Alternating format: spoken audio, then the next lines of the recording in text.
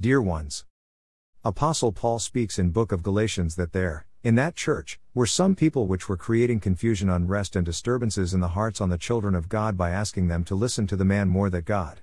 Promoting and applying this idea in the church of God was defined by Paul as not being the gospel of Christ. See verse which says, "Who gave himself for our sins, that he might deliver us from this present evil world, according to the will of God and our Father." Christ is the one who saves through his work on the cross, and all men are to be submitted to Christ, not to a man more than Christ.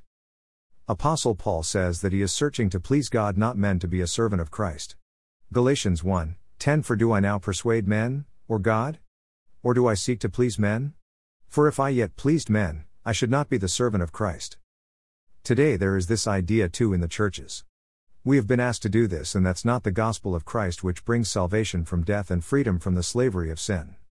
We have been asked to worship a man and to be obedient to a man more than to Christ, and we refuse it.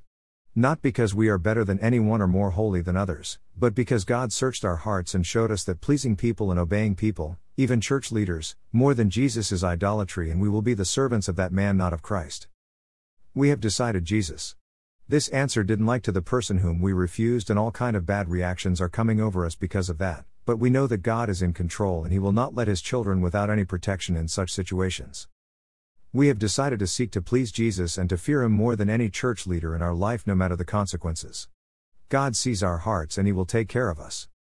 It is not biblical to ask the children of God to worship and obey a man more than Jesus. God is a jealous God and he doesn't share his glory with no man. What about you? What you will choose?